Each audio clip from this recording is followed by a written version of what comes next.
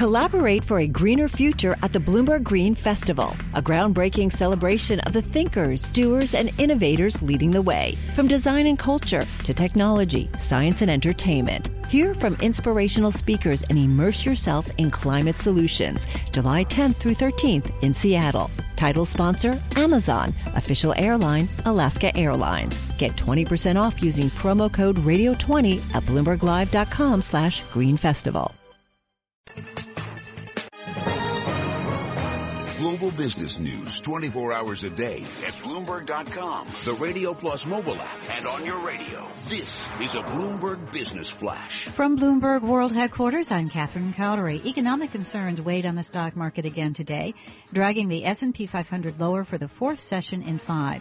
It was the benchmark's biggest back-to-back drop in almost 3 months. Bank shares were among the biggest losers for a second day, along with energy and raw material producers. We check the markets every 15 minutes. The Dow Industrial Average fell 100 points today, 0.6%. It closed at 17,651. S&P 500 down 12.6% to close at 2,051. The Nasdaq down 37 points, 0.8%, closing at 4725.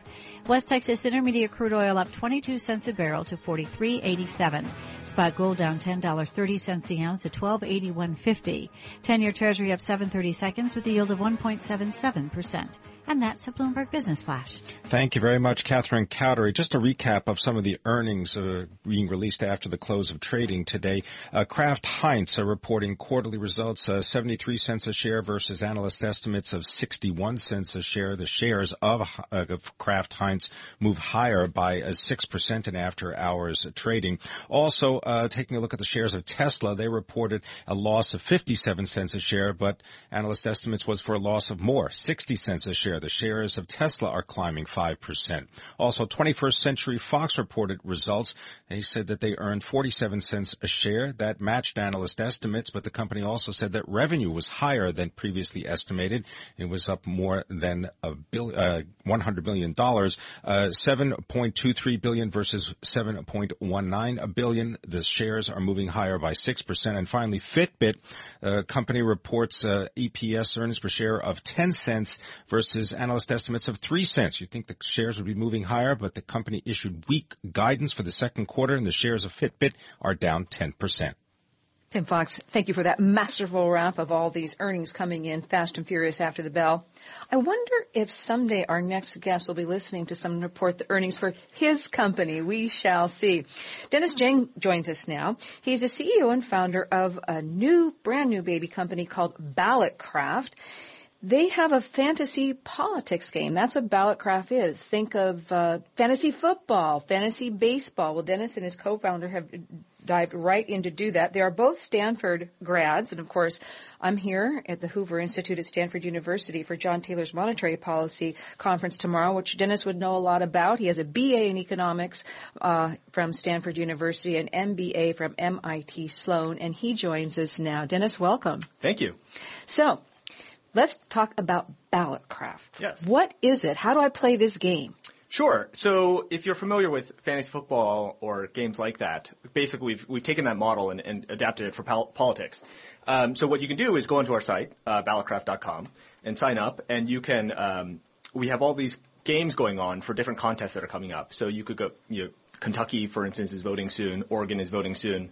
And you can buy shares in different candidates. So you may think Bernie will win in Oregon, or you think Hillary's going to win in Oregon. You can buy shares. And there's a certain price that they sell at. And that's roughly a prediction of kind of who's going to win. So maybe Hillary's trading at 60% in one state, and you may think that's too high or too low. And so you if you think it's too low, you buy shares in her. And if that turns out to be correct, then you win points on our game. So it's all play money. But we have leaderboards, et cetera, for, so you can see who the best players are and over time. And so that's the basic concept. And we have games going for, all the primaries and also for other questions as well that are interesting to kind of our users. So for instance, is the UK going to vote to leave the EU this summer? Is Merrick Garland going to be confirmed for the Supreme Court by the end of Obama's term? Things like that. And so that's the basic gist of the game. Do you earn money as a participant if you win? No, you don't. It's all for right now for play money, and so it's basically for bragging rights, and you can play with your friends, set up leagues, private leagues, in the same way that you do with fantasy football. So how do you make money? So for us as a company, what we're building is basically this kind of this site for people who really like politics. And one thing that we've seen in the market is that political advertising is moving online in a really big way in this cycle and the cycle to come. So 2 years ago, digital political advertising was less than $100 million, and this year it'll be over $1 billion. And so we are kind of we're building a site that it takes advantage of that going forward. Well, I was at Coho, the coffee house in Tresser Union. Yep.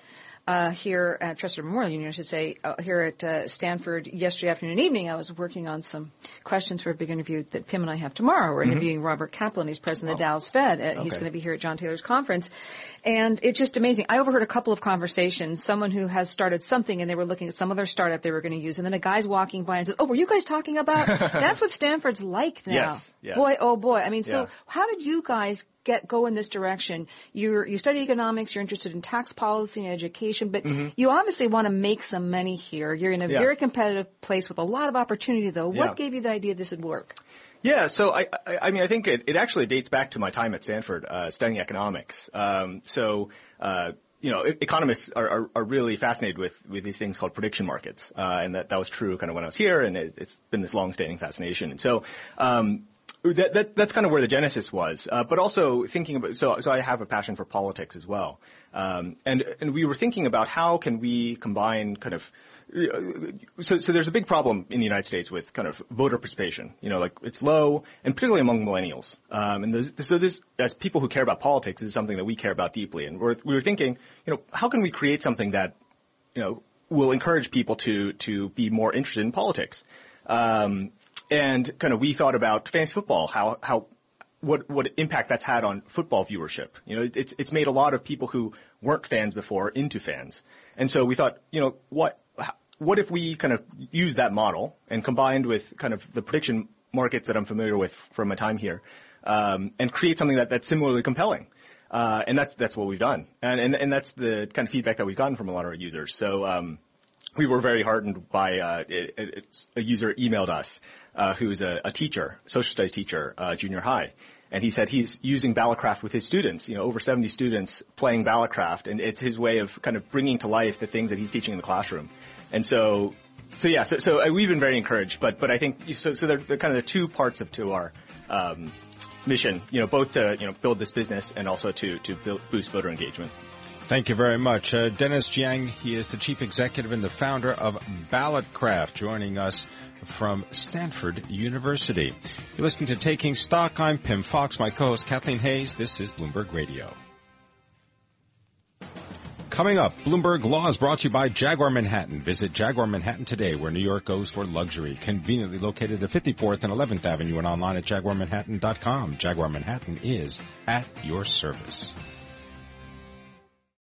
Collaborate for a greener future at the Bloomberg Green Festival, a groundbreaking celebration of the thinkers, doers, and innovators leading the way. From design and culture to technology, science, and entertainment. Hear from inspirational speakers and immerse yourself in climate solutions. July 10th through 13th in Seattle. Title sponsor, Amazon. Official airline, Alaska Airlines. Get 20% off using promo code radio20 at bloomberglive.com/greenfestival.